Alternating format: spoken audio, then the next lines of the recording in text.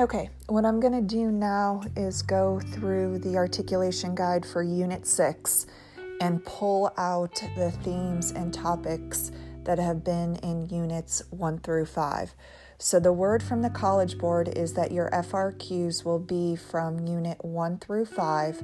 However, if a term appears in Unit 1 through 5, and it is found in Unit 6, which is urban, and 7, which is development and industry, it is fair game for the test.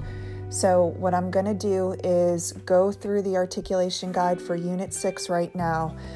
Unit 7 is going to take a little bit longer because Unit 7 is about development, and we've been focusing the whole entire year on that. But for Unit 6, what I'm going to do is go through the articulation guide and tell you in 6.1, this is a term that has been used throughout the whole entire year and is fair game for the test. So if you look at 6.1, it says explain the processes that initiate and drive urbanization and suburbanization. But if you look at the essential knowledge, you have site and situation factors, again, that influence the growth of cities and the function of cities. We saw site and situation in Unit 1 when it came to place and region. We saw site and situation factors in Unit 2 when it came to reasons why people migrate. And we saw site and situation factors in the political unit as well as the agricultural unit. So just to refresh, site factors include landforms, climate, vegetation, availability of water, soil quality, minerals, and wildlife.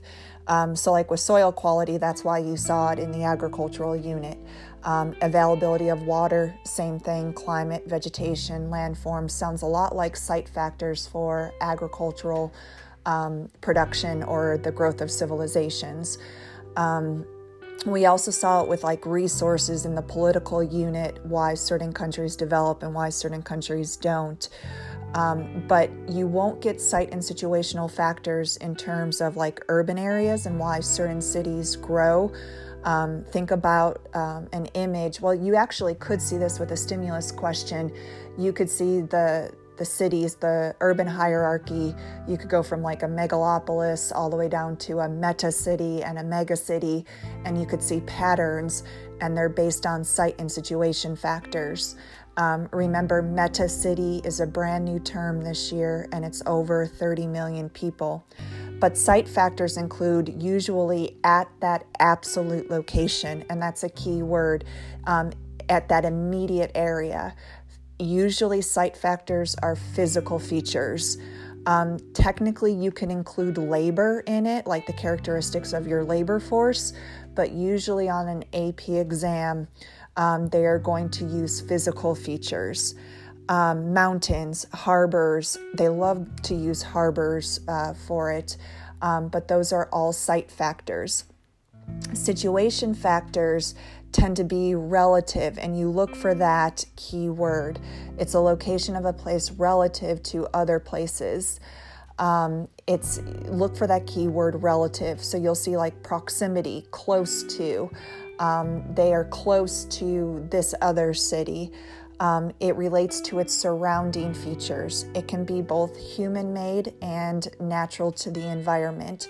So for a situational factor, you're looking for the word relative, in close proximity to, in relationship to. And if you were to get an FRQ about that, you would say those key words. So site is immediate, usually physical, something that is not man-made. So elevation, soil, climate, harbors, whereas situational is relative to.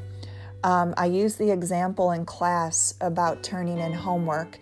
If you were to come up to me and say, hey, I didn't do the homework, that's point blank.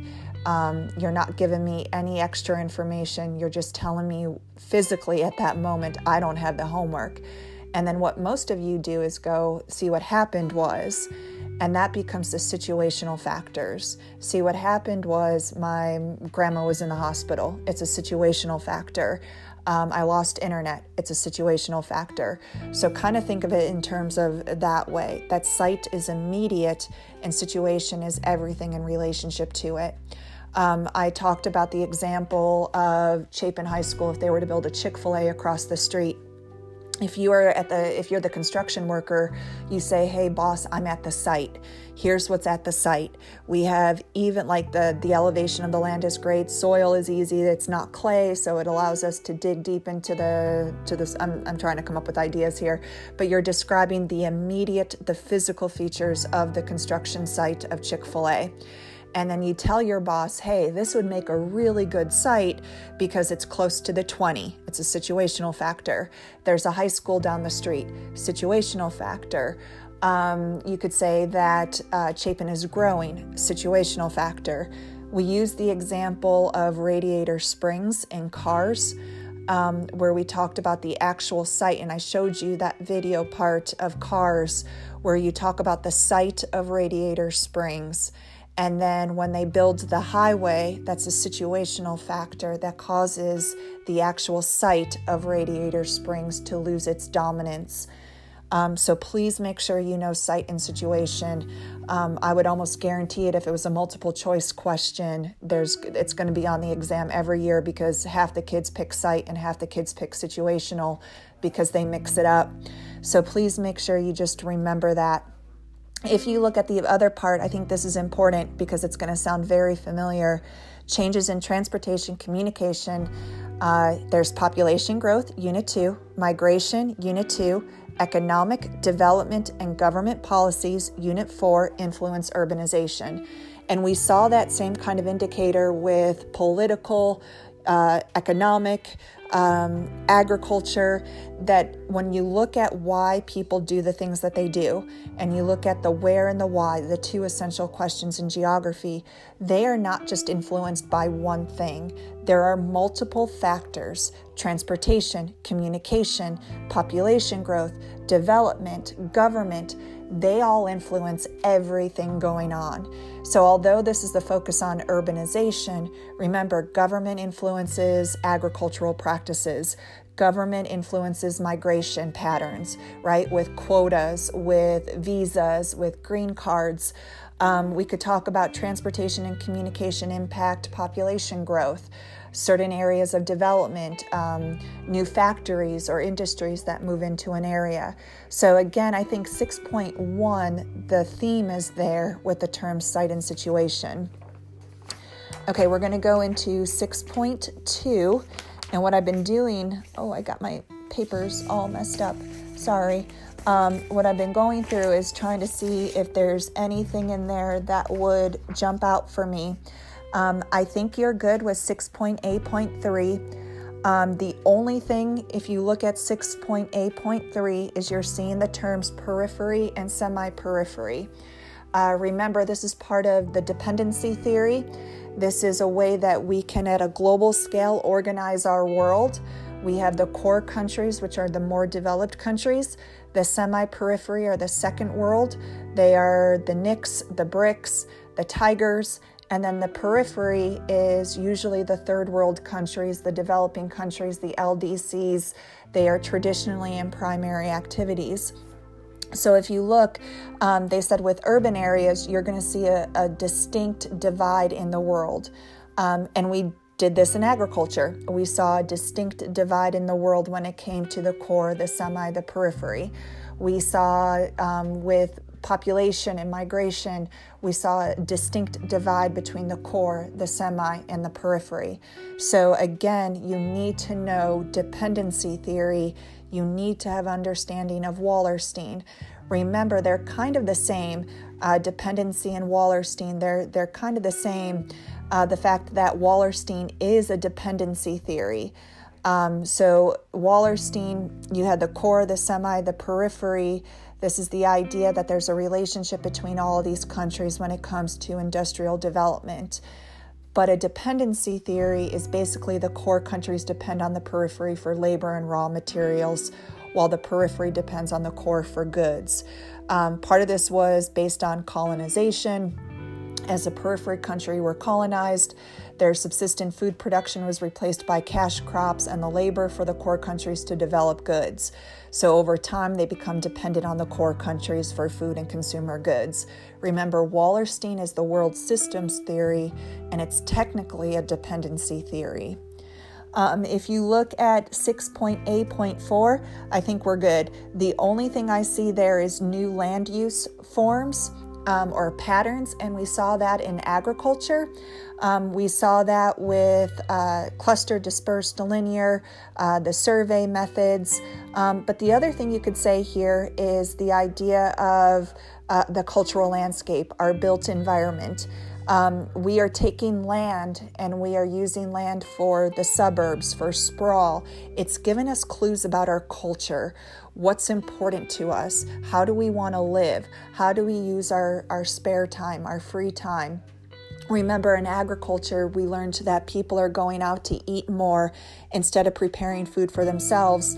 Well, if you talk about land use patterns and land use forms, we see more restaurants, we see more coffee shops, we see right now, because of improvements in transportation communication, and shopping online, that some stores are actually switching to an online model, and we're seeing less and less malls. We're seeing less and less stores. So I think for 6.A.4, it's really part of our culture. It's part of our land use. It's part of our built environment, our cultural landscape. It's given us clues about what's important to us. Although they are using things like edge cities and boom burbs and, the suburbs, we're seeing those key words throughout the year. If you look at 6.3, there's globalization.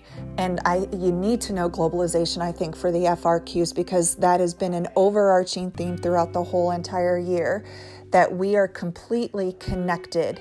And you could kind of say, again, with dependency theory, improvements in transportation, communication, technology, we are more connected than ever before. And that has been something we said in every single unit. And just kind of to back this up, there is an urban hierarchy, right? So we know that we have world cities, and New York, London. Those are the two best examples of a world cities. We also know that we have meta cities, which are cities now that are 30 more million people. We have mega cities. I don't think they would go specifically into the whole idea of, list the order, because that would be Unit 6. But understand that when it comes to 6.B.1, this could be tied to diffusion. So like the hierarchical diffusion could be relocation diffusion when it comes to like maybe Ravenstein's laws of migration, could be something related to transnational corporation, could be related back to something with like transportation infrastructure, the location of businesses. I think it could lead to something like that. And then it says cities are connected globally by networks, and they all mediate global processes. And we could actually add political to that as well. If you look at 6.4, I think you dodged a bullet here with Kristoller's central place theory. And again, teachers are happy that it won't be on there, because Kristoller was really only in Unit 6. However, if you notice, gravity model. We talked about gravity model in Unit 1. It was the first model introduced to you, and we talked about it in Unit 2.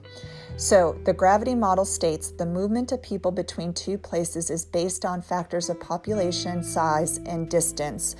For example, a big city like Chicago is likely to attract commuters from a very large radius because of its size. But the farther away you get, the more likely people are to travel to other cities such as St. Louis. So the closer you are to something, the bigger the city, the more gravitational pull. If you're farther away, less gravitational pull. If the city is or town is smaller, less population, less gravitational pull. All right, so we talked about in our class the idea that we have Chapin has a gravitational pull to Columbia.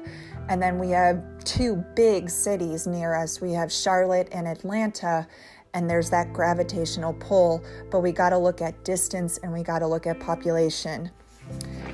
6.5, I think you are absolutely good here, except if you look at the essential knowledge for 6.D.1, you have the bid rent theory.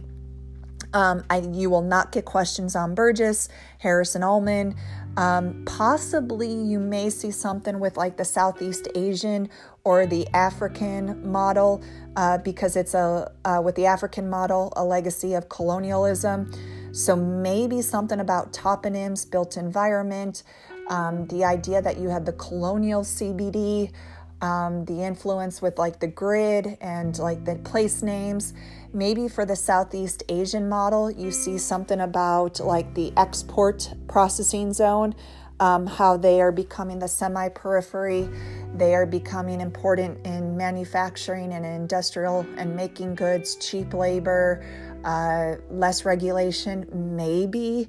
I'm not very confident in that, but that's something you could think about with the African model and the Southeast Asian model. But again, I'm going to go back to the bid rent theory. We talked about it in von Thunen. The closer you are to the center of the city or the market, the more expensive the land is. So that is directly related to von Thunen. So if you were to get a question about von Thunen, somewhere on your paper, you should have bid rent theory. If you look at 6.6, there's density.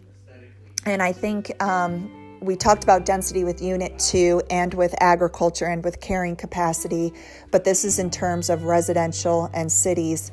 So I don't think you need to be too concerned with 6.6, but understand that we have technology capabilities, the way that we're using our environment, our space, carrying capacity, cycles of development, we're building up. We use this with like burial plots and the culture unit. So density does impact land use.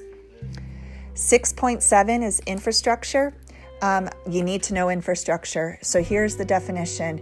It's the fundamental facilities and systems serving a country, city, or other area. So this could be at a global level, like our infrastructure for airplanes and like the hubs and major airports all around the world.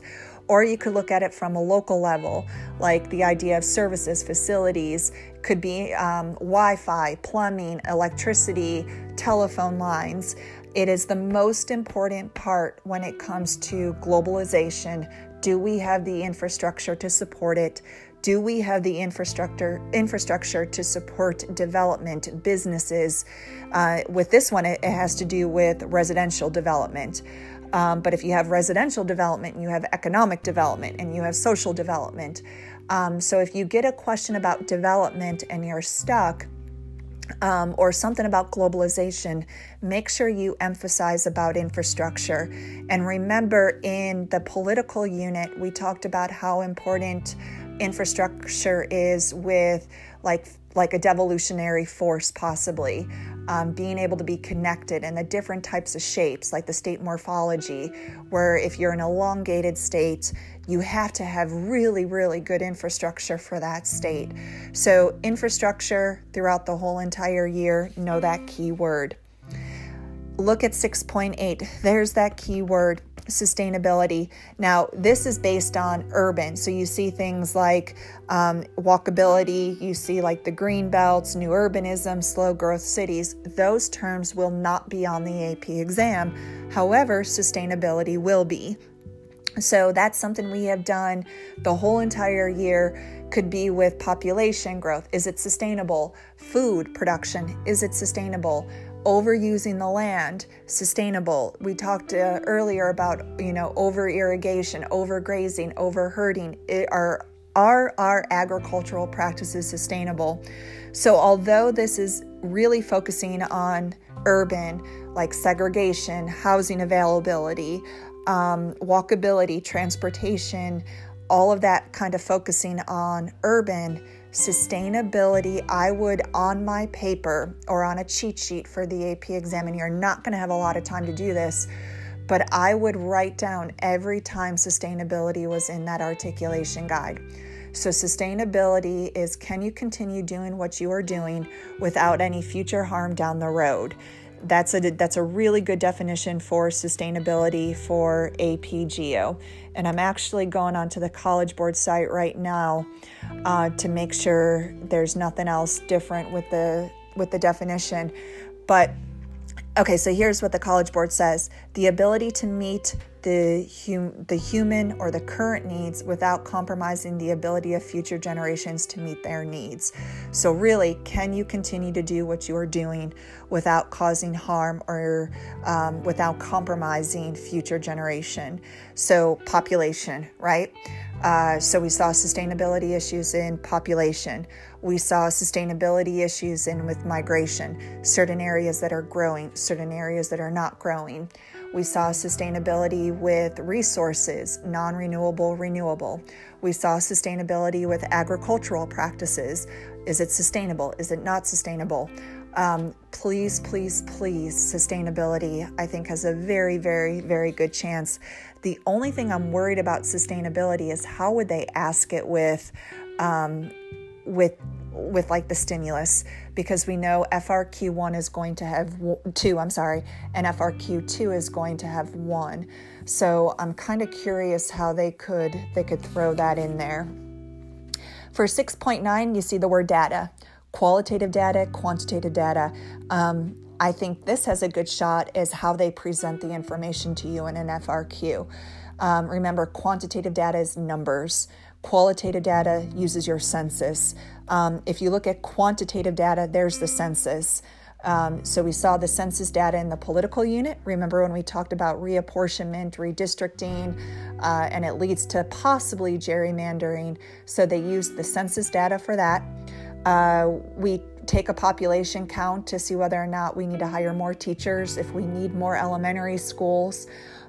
So again, although this is focused on the urban area, we talked about the census data from Unit 1.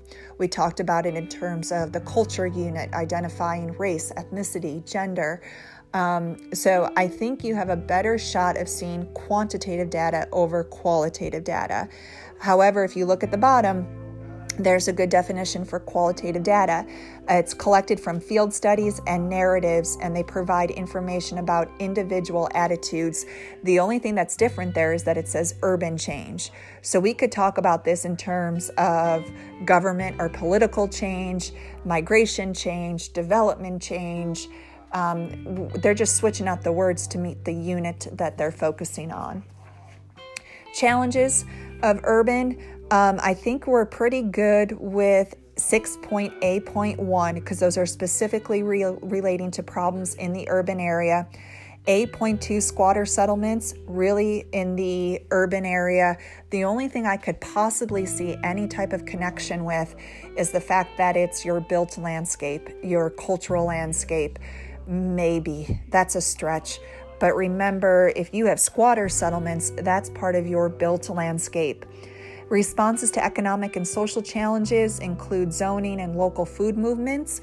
So there's one link to the agricultural unit is the local food movement. I use Soda City as an example. I think we're good with 6.A.4. And then if you look at 6.A.5, government. So I think right now what's happening with our government is a really good example of how this impacts the urban. So we have the federal government going on with the coronavirus. President Trump is saying what we can and cannot do and what's going on. But then you have the state government saying what you can and cannot do. Then you have local governments saying what you can and cannot do. Then you also have like neighborhoods, HOA, certain rules that you have to abide by that. Or like think about the school districts. Certain school districts are doing certain things when it comes to e-learning and certain school districts are not. So again, I think that this could be something with, the transfer of power almost. Maybe you could talk about federal states. If you think about a state like a unitary state during the coronavirus, they just completely shut everything down. The whole entire country shut down. There's like Japan, they shut everything down. There was no local kind of autonomy with it. However, when it came to our country, our federal state, certain states are opening things back up. Certain states still have school, or they are trying to go back to school. So I think right there, you have state, country, city, neighborhood levels all present challenges in addressing urban issues. Maybe then with the urban issues, you switch that out. You switch that out to maybe population issues. You switch it out to political issues. You switch it out to growth issues or something along that line, or development issues. So again, there is another part where you actually see the word fragmentation. And remember, eventually devolution can lead to the fragmentation of states, dispersed between state, county, city, and neighborhood. So there's the transfer of power. So kind of keep that in mind. It sounds a lot like the political unit. And there's that word again for 611, sustainability. Okay, but this is again focused on sustainability for urban. But if you notice, it gives you kind of some key words here: climate change, water quality, ecological footprint, energy use, regional planning efforts. You won't see something like brownfields or urban growth boundaries, but you could see something with farmland protection policies. We talked about earlier in the agricultural unit about set aside land for farmland. We're running out of space. Nobody wants to say, hey, I'm going to buy 20 acres and build a farm. Maybe the government needs to set aside land devoted to farming practices, sustainability. So we've used the word sustainability a couple of times in the urban unit. So that should be something that you're focusing on. The next one's going to be a little bit longer because it's industry, and there's going to be a lot for us to cover there.